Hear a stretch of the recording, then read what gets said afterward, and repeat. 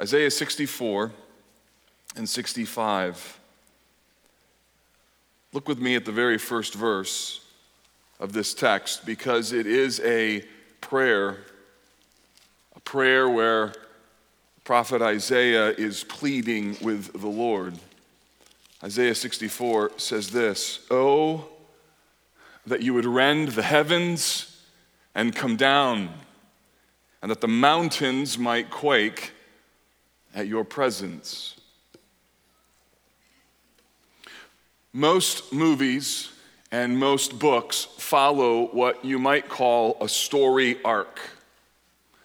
You might be familiar with this concept. It's the chronology of a story that follows a pretty common or typical path. It's one of the reasons that if you miss the first 10 minutes of the movie, just don't go. And please don't ask your neighbor, what happened? It's part of the reason if you skip the first 2 chapters of reading a book, you'll be lost. Because understanding what's going on is shaped early in the storyline because of this story arc. The arc usually follows these steps. In the first few moments, the characters are introduced and the problem is identified. The problem gets worse. The conflict reaches its climax. The problem starts to be addressed, and eventually the issue is resolved and the characters are changed. That kind of arc, you could follow any film, any book, most of them follow that storyline. And when you watch your next movie or start your next novel, you can see this arc. You'll be able to see the flow of the story. But do you know that the Bible also has a story arc connected to it? And it's similar to what I just described. While the Bible has 66 books, 39 Old Testament, 27 New, written by 40 different authors, over 1,500 years, there is a singular theme woven throughout the Bible. And theologians describe this narrative of the Bible with 4 key words: creation, fall, redemption, restoration. This is what the whole Bible is about. Genesis to Revelation, creation, fall, redemption, and restoration. It's the grand narrative. It's the story arc of the Bible. And every book in the scriptures fits into this big picture theme. Some books fit a particular aspect of the story. Creation, the book of Genesis. Fall, the book of Genesis. Redemption, the book of Romans. Redemption, the book of Romans, and restoration, the book of Revelation. Now, some books highlight individual aspects of the theme. The book of Isaiah captures the entirety of the theme of creation, fall, and redemption. Since our journey in this glorious book, since June of last year, we've seen God's creative power, like in Isaiah chapter 40. We've read how Isaiah mourns over the fall and the sinfulness of his people in Isaiah chapter 1. We've witnessed the prophetic promise of a Redeemer in Isaiah 43. And in our text today, Isaiah 64 to 65, we see this progression of salvation history towards its ultimate fulfillment in the new heavens and the new earth. So here we are in Isaiah 64 and 65. We're coming to the last chapters of this glorious book. You need to know that our study in this book will conclude on June the 12th. I am sad to bid Isaiah farewell. It has been a glorious, glorious study. As I mentioned last week, we'll be moving into the summer of studying the book of Ecclesiastes with this particular title, Nothing Matters. But what if it did? This book addresses the prevailing sense of a confusing and frustrating and at times cynical world. Anybody ever feel cynical right now? The book of Ecclesiastes will be helpful because it's a book that identifies how do you live faithfully in a world filled with cynicism. And then starting in August, On August 14th, we'll launch into a sermon series on the book of Revelation that should take us all the way to Easter of 2023. Now, in Isaiah 63, where we were last week, we saw that Isaiah presents this image of God where he invites us to marvel at the justice and mercy of God so that we long for him. We see him and we want more of him. And the aim of that sermon last week was to help create an appetite for more of God. There's an unfortunate chapter break in verse 19.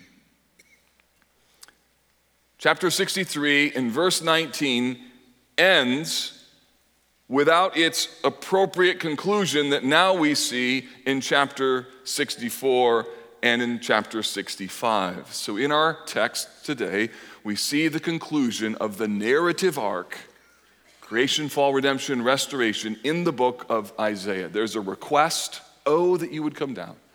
There's a response from God, here I am, here I am. And there's a resolution where God says, I make all things new. So you could think of this text really underneath the banner of a singular question, which is this: what does wanting more of God lead to? What does wanting more of God lead to? And what you're going to see in this text is a request. You'll see this powerful invitation to seek the face of God. You'll see a response from God, and you'll see divine resolution. So first, the request. In chapter 64, verses 1 through 12, this chapter resolves the tension of chapter 63, where Isaiah pleads with God to intervene. And in verses 1 through 12, we find a request for the powerful presence of God. The hardship, the brokenness of the world, and the brokenness of the people of God create a passion for the intervention of God. That's what verse 1 is all about. It's as though Isaiah says, God, if you could just show up, everything could change. Look at verse 1. Here it is. Here's the prayer. Oh, that you would rend the heavens and come down, that the mountains might quake at your presence. Look at verse 2. As when fire kindles brushwood and the fire causes water to boil, to make your name known to all your adversaries, and that the nations might tremble at your presence. Isaiah imagines the curtain of heaven being ripped in two, and he wishes that God would just come down.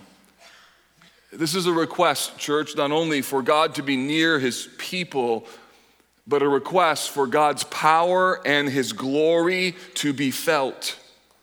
When God's power and when his glory come, it is felt by earthly people. That's why he says the mountains might quake as fire kindles brushwood or fire causes water to boil.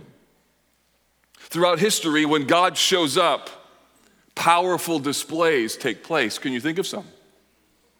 Think of the burning bush and Moses' encounter with God. Think of the giving of the law on Mount Sinai in Exodus 20, or Isaiah's encounter with the glory of God in Isaiah chapter 6 when he said, woe is me, I'm undone, for my eyes have seen the King, the Lord of hosts. The presence and the glory of God are both beautiful and frightening. That's why verse 2 focuses on those that are in opposition. The request here is for God to come and to make things right in the world. Isaiah wants God to come and make his name known to his adversaries so that nations might tremble at his presence. What happens here is that Isaiah knows how deeply the people of God need his help, and there's a clear sense of dependency in the text. Look at verse 3. When you did awesome things that we did not look for, you came down and the mountains quaked at your presence.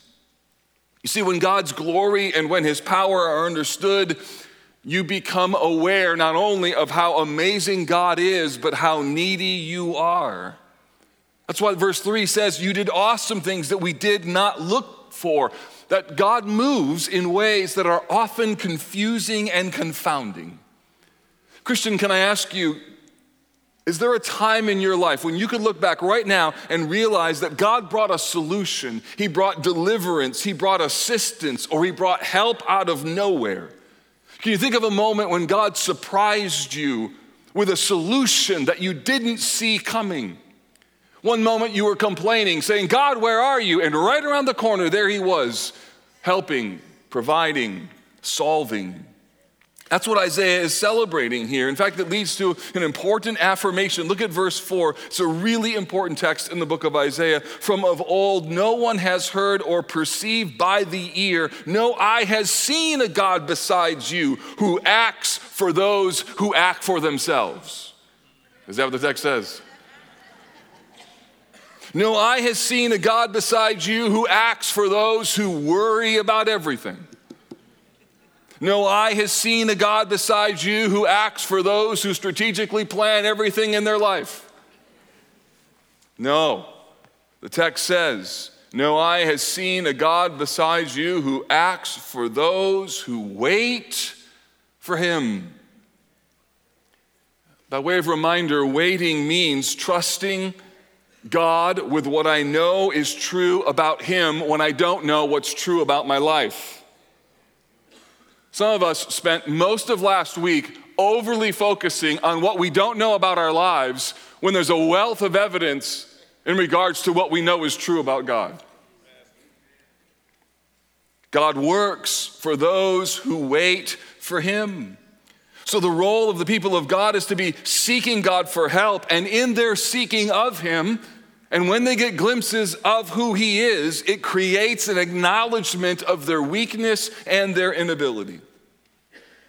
This last week, I was privileged to attend the retirement celebration for Reese Kaufman, who faithfully has led Child Evangelism Fellowship for 33 years. He lived in Indianapolis, sold his business, took the leadership reins of this ministry, probably the largest ministry focused on the evangelism of children around the world. And at his retirement event, he made a statement that struck me. It fits with our text. Here's what he said: if dependency is my goal, then weakness is an asset. That should be in the Bible, right?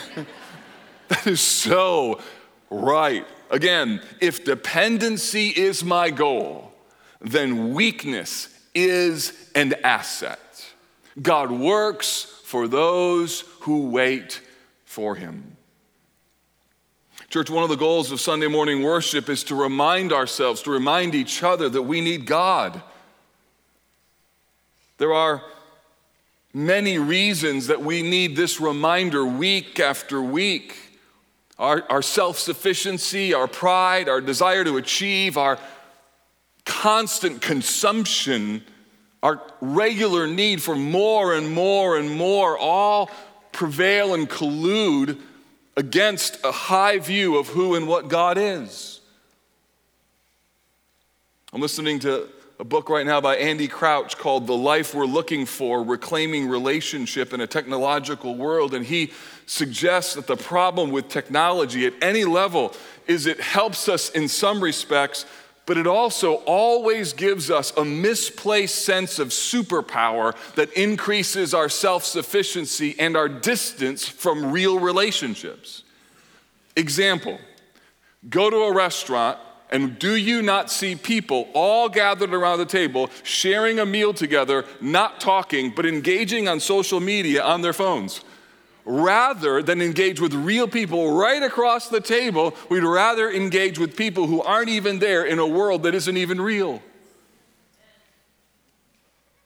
The more humans advance, the easier it is for us to be both isolated and self-sufficient. And so here is this request: God, come near, because no eye has seen a God besides you, the one who acts for those who wait for Him. So a right view of God creates a right view of self. Look at verse 7, or 5 rather. You meet him who joyfully works righteousness, those who remember you in your ways. Behold, you were angry and we sinned. In our sins we have been a long time, and shall we be saved? Notice what's happening here. He gets a high view of God, and in the moment when he sees the glory and the beauty of what God is like, he not only is relieved because of the unbelievable vision of who God is, but he also is immediately reminded that he's not like that. So here's just a hint. The more older you get and the longer you know who Jesus is, you should expect the bigger a sinner you understand that you really are. That should be encouraging for some of you because you're like, yeah, I totally get that. Here's a strange thing. The older I get, the more I realize how much deeper I need to go in my relationship with Christ. The more I understand strange motivations and sin issues that lie lurking around the corner. And the more you understand the glory of God, the more you understand how much you need him. So if you've come today and you've known Jesus for a long time, but you don't feel like you need him very much, something's wrong. If you come to church today broken with a heart that says, I need more of him, that's exactly where you should be. Verse 6, we have all become like one who is unclean. All our righteous deeds are like polluted garments. We all fade like a leaf, and our iniquities, like the wind, take us away. This actually sounds very much like the book of Ecclesiastes. The longer you live, the more you realize, man, life is not here. It's in another realm. Verse 7, there is no one who calls upon your name, who rouses himself to take hold of you, for you have hidden your face from us and have made us melt in the hands of our iniquities. So Isaiah's request for God to come down now reveals the need in his own life and in the life of God's people. But notice the hope in verse 8. But now, O Lord, you are our Father, we are the clay, you are our potter, we are the work of your hand. What a statement. He says in verse 9, be not so terribly angry, O Lord, and remember not iniquity forever. Behold, please look, we are your people. Your holy cities have become a wilderness. Zion has become a wilderness. Jerusalem, a desolation. Our holy and beautiful house where our fathers praised you has been burned by fire, and all our pleasant places have become ruins. Will you restrain yourself at these things, O Lord? Will you keep silent and afflict us so terribly? Do you hear the discontentment? As Isaiah longs for God to come down, he sees the plague amongst his people, he sees the destruction of his society, and his prayer is, God, would you just show up? Would you come down? Because he knows that the presence of God can change everything. Do you know one word to describe this in American religious history is the word revival? Revival. It's a season when the manifest presence of the Holy Spirit comes. We're all filled with the Holy Spirit. The Holy Spirit is accessible and available to all of us in a remarkable way. But there are movements where conviction and the spread of the gospel happens at a rapid pace. Those times in American and global history when thousands, even millions of people were gloriously converted, and such that changes in society even began to take place. I'll give you one rather humorous example. In the Welsh revival, there was so much widespread conversion that police officers ran out of things to do because there was no crime. In fact, the mines had a problem. Like the mines where they're digging out coal, they had a problem because there was such a sweeping movement of conversion among the coal miners that the donkeys that they had trained to go down into the mines, most of them had been trained by cursing, so that when cursing stopped, the mules didn't know how to respond. What if God were to do that again? Most movements of revival and renewal, when God came down, were preceded by moments of great national crisis. The Jesus movement came out of the 1970s and the Vietnam War. There were sweeping movements of revival just after the Civil War. In moments of national crisis in the 17 and 1800s, revival swept the country. What if, in our generation, a mighty movement of God's Spirit might come, but it might not come without much travail? As we pray, God, would you rend the heavens and come down? What if we prayed, God, would you come and bring righteousness to our society and repentance to your people? That's the request. Here's the response. In chapter 65, we get the opportunity to hear directly from God. This divine response oozes with grace. Verses 1 through 7 detail the mercy of God as he is willing to be reached out to by those who are not seeking him. Verse 1, I was ready to be sought by those who did not ask for me. I was ready to be found by those who did not seek me. That's a reference here to people outside of Israel. That's a reference to you and me, Gentiles, who've been brought into the family of God. You should praise God for verse 1. I said in verse 1, here I am to a nation that was not called by my name. Notice God's grace. I spread out my hands all the day to a rebellious people who walk in the way that is not good, following their own devices. Notice the grace of God, a people who provoked me to my face continually. And then notice their idolatry, sacrificing in gardens and making offerings on bricks. This is reference to the worship of other gods who sit in tombs and spend the night in secret places. This is to some sort of mysticism or some sort of syncretism with the pagan gods and the worship of Yahweh. Verse 5, verse 4b, who eat pig's flesh and broth tainted meat in their, and broth of tainted meat is in their vessels. So people who are defiled. God is giving us a laundry list of the people that he comes after and is willing to be sought by. Verse 5, and to those who say, keep to yourself, do not come near me, for I am too holy for you. The hypocritical. These are a smoke in my nostril, a fire that burns all the day. So God's response to his people's request for him to come down is to identify two very distinct paths of life. There's a path of what it means to embrace him as God and a path of what it means to reject him.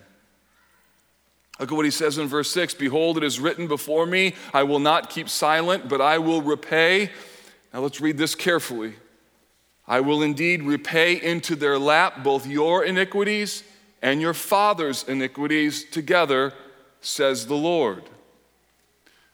He's not saying here that they're going to be punished for their father's sins, but what he is saying, this is really important, that if you act like your fathers did, and if you continue to follow the rebellious path of the history of your people, whether that's a family or a nation, that there is stored up discipline for the repetitive rebellion of God's people. Some of you are the first Christian in the generation of a long line of people in your home. Can I exhort you and encourage you, break the cycle of the past. Some of you right now look at your life and you look at your family tree and you think, those people were wicked, awful sinners. And you look back at your family history with a little bit of arrogance. And what the New Testament writers warn us in the Gospel of Luke is about thinking that if we lived in a previous generation, we would act differently, when the fact of the matter is we're not known for repentance right now. That's the pattern of God's people. That's what Isaiah is leaning into. Because, verse 7, they made offerings on mountains, they insulted me on their hills, I will measure into their lap payment for their former deeds. Again, these are strong words. There's a split coming in the path. These people are called to live godly and righteous lives, but they live in an increasingly hostile world. Verse 8, thus says the Lord, as the new wine is found in the cluster, and they say, do not destroy it, for there's blessing in it, so I will do for my servant's sake, and not destroy them all. He's referring to a remnant. So when he speaks to Israel, there's always a remnant, a group of faithful people in the middle of the nation who are trying to follow him, who hear the voice of God, who pray, God, if you could just come down and help us. And then we see the contrast. Look, skip ahead to verse 13. Behold, my servant shall eat, but you shall be hungry. My servant shall drink, but you shall be thirsty. He's parting the roads here, similarly as to what happens in Matthew chapter 7, where Jesus says that narrow is the gate that leads to life, and wide is the road that leads to destruction. Or in Matthew 25, when he talks about separating the sheep from the goats. Verse 13, my servants shall drink, but you shall be thirsty. My servants shall rejoice, but you shall be put to shame. My servants shall sing for gladness, but you shall cry out for pain of heart, and shall wail for the breaking of spirit. You shall leave your name to be my chosen for a curse, and the Lord God will put you to death, but his servants he will call by another name. There's quite a contrast that's taking place here in the text, that when God comes down, there is both an outpouring of his grace and a dividing line that's drawn. When God's Spirit comes, when there's a mighty movement of God, there's a community that chooses to live by the God of truth. Look at verse 16. So that he who blesses himself in the land shall bless himself by the God of truth, and he who takes an oath in the land shall swear by the God of truth, because the former troubles are forgotten and are hidden from my eyes. So what's happening here is that when God's people request for God to come, and when God envisions his presence, it creates a new community. You can think of it as a new kingdom, a realm in which God's people receive what they long for. The presence of God creates an environment marked by God's glory, by grace, and by truth. And all of this begs the question, is this what we really want? When you read Isaiah, you realize that the presence of God is not only glorious, but it also requires for his people to make a decision. What is it that I'm really living for? Finally, this text identifies a resolution in verses 17 through 25. So where is all of this headed? Where is the tension of God's presence is felt, and yet also there's a dividing line? What is the arc of God's plan? We get a hopeful picture of the finish line of human history. In the closing verses of chapter 65, we get a glorious picture, which is designed to be a deep motivator for God's people. Look at verse 17. It sings, for behold, I create new heavens and a new earth. Why does he have to do that? Why does he say this? Because the people of God living on earth know unless you create something new, there's not going to be any hope. The former things, he says, shall not be remembered or come to mind. Anybody else have this weird thing that happens on their phone? I have either a Google notification with pictures or a Facebook memory from like 3 years ago or 4 years ago, and sometimes that pops up and I'm like, oh, that was a great memory. And every once in a while it pops up and I'm like, oh, I don't want to. That was a bad memory. Well, all of those bad memories, whatever they were about your failings or the difficulty or the hardship in life, just think of this. The new heavens and the new earth are going to be so glorious that those things won't even come to mind anymore. They won't even be possible to think about. Verse 18, be glad and rejoice forever in that which I create. For behold, I create Jerusalem to be a joy and her people to be a gladness. I will rejoice in Jerusalem, verse 19, and be glad in my people. No more shall be heard in it the sound of weeping and the cry of distress. No more shall there be in it an infant who lives but a few days, or an old man who does not fill out his days. So tail ends of the tragedy of life, a child that doesn't live very long, or an old man that doesn't live long enough. For the young man shall die 100 years old, and the sinner 100 years old shall be accursed. Verse 21, they shall build houses and inhabit them. They'll plant vineyards and eat their fruit. In other words, no one is going to work and then feel like their work was pointless. I built a house and didn't even get to live in it. I planted a vineyard and somebody else ate all my fruit. Verse 22, they shall not build and another inhabit. They shall not plant and another eat.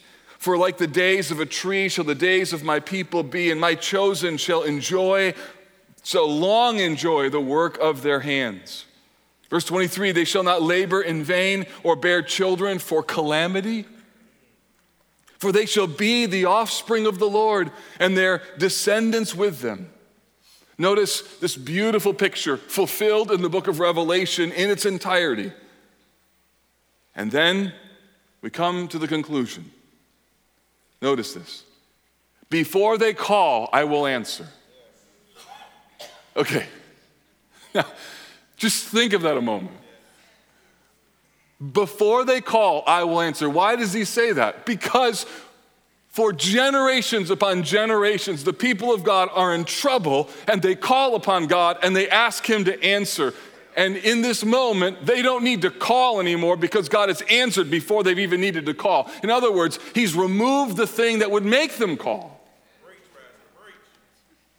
And while they are yet speaking, I will hear. Why does he say that? Because there are times when we speak and we pray and we wonder, God, do you hear? That won't ever cross your mind anymore. The whole created order will change. The wolf and the lamb shall graze together. Crazy scene. You got a wolf and a lamb laying down, eating grass together. The lion shall eat straw like the ox. You know how crazy inverted this is in the created order? The dust shall be the serpent's food. And then the conclusion. They shall not hurt or destroy in all my holy mountain. Everything that damages or everything that creates destruction is completely removed. And it's all guaranteed by 3 words in the text. Says the Lord. Would you say those 3 words with me? Says the Lord. Again, say it again. Says the Lord. This is what is pronounced and created by virtue of God's decree. The same God who spoke and light existed is the same God who speaks again and says, there will be no more hurt, no more destruction in all my holy mountain. So this is the arc of salvation history, and it's designed to shape the lives of those who know and love Jesus. It's a complicated text. There's so much here. 3 reasons why this is helpful. Number 1, church, this text reminds us that what we need more than anything else is the powerful intervention of a holy God. When life becomes hard or difficult, rather than merely groaning under the weight of that hardship, we ought also to use it as an opportunity to be reminded of our need for God's help, for us to say, God, I need you. Realizing that we say that over and over and over in this lifetime, and there will be a day when we will say it no more. But until then, on a regular basis, God's people have to cry out to him and say, God, we need you. Secondly, this text shows us that divine intervention creates two paths. When God shows up, a choice has to be made. It's a choice between living God's way or living our way. A choice between God at the center or putting him at the margin of our lives. It's the choice that happened when Jesus came and people had to decide, is he the Son of God or not? And when God comes, people have to decide. And if you're not a Christian, you need to decide, who is Jesus to you?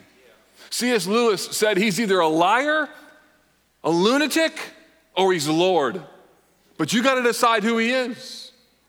For those who know Christ as our Savior and King, he becomes the means by which a new path is created for us to live.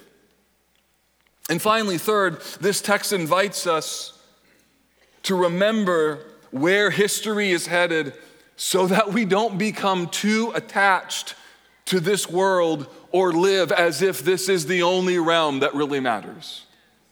Christians are called to live on earth with heaven in mind. This is how Peter talks about it in 2 Peter. Listen to this. But the day of the Lord will come like a thief, and then the heavens will pass away with a roar, and the heavenly bodies will burn up and be dissolved, and the earth and the works that are done on it will be exposed. Whoa, if you don't know Jesus, that's a scary reality.